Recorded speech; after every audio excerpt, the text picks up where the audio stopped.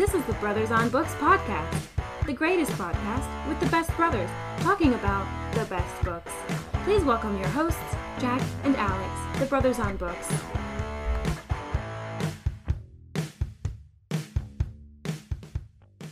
Smash the like button and subscribe. Karate chop that like button and subscribe. What to do? This is the Brothers on Books podcast where we find great books that will give you real value and actionable steps and have fun in the process. Please reach out to us at brothersonbooks@gmail.com for any book recommendations, or if you would like to be a guest host for whichever book you have in mind. A great review or rating on whichever platform you're listening to would be greatly appreciated. And lastly, if you can think of any friend, family member, or coworker that might like this episode, please pass it along. For the original episodes, the OGs, please visit brotheronbooks.com. I'm Alex Allwild, and today I'm alone. Jake is not here. We're just doing a solo mission. And I'm doing Collective Illusions by Todd Rose. Todd Rose is in the late 40s.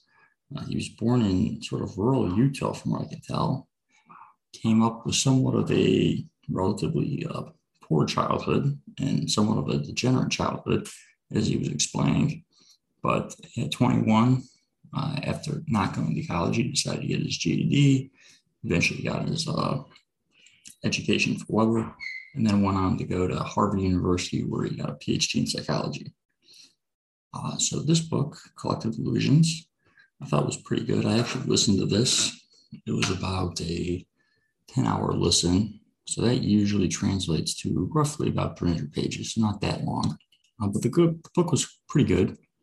It made a lot of points about humans, one, are very social animals and how you want to feel included into the group. So instinctually, as a human being, you want to belong to whatever the group is.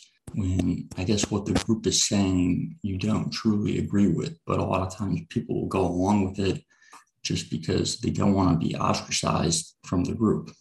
And not only that, but he then sort of goes on to talk about how vocal minorities can really skew the perception of what the group wants. So he gives this example of this very old woman in this small religious town that was very much against playing cards. Since she was against playing cards and she was sort of like the matriarch of the town, everyone else in the town, when they were polled individually, didn't think there was a problem with playing cards, but they thought everyone else in the town thought that there was a problem with playing cards. So then by that logic, since everyone really wanted to play, no one would, because everyone thought no one else wanted to. He gave this other example where he asked everyone, would you rather be happy or rich and famous? And nearly everyone said that they themselves would rather be happy, but they thought that their friends or sort of their peers would rather be rich and famous. So it's just this sort of misperception of the people around you. And then this sort of ties into what I thought really the main takeaway of the book was that just people aren't honest. It's not that they're dishonest, but they don't actually say what they mean, or really, I guess, in other words, like speak the truth, or at least the truth according to them.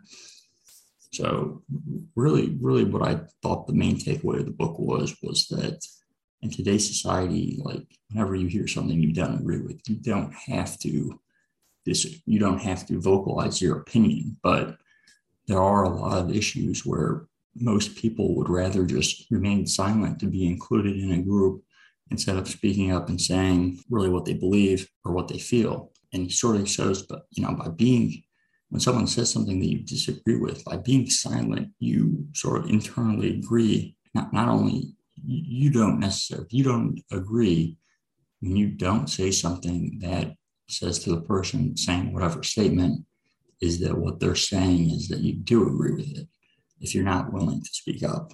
So really the main takeaway of the book I thought was that you have to be willing to speak your mind and say what you believe, even if that does cause some discord in your group and some disagreements. But by speaking your mind, you do lead to, I guess, a more, agreeable outcome.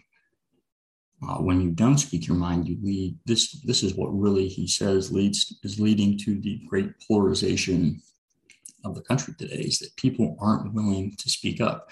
I actually sort of noticed this when I was in graduate school. I felt like for a long time people would say a lot of sort of things, and I wouldn't say anything. And then I remember near the end of graduate school, I would say something almost sort of like snapped at me, and when people would say some of these very outlandish statements, I started sort of calling them on it and sort of speaking what I thought.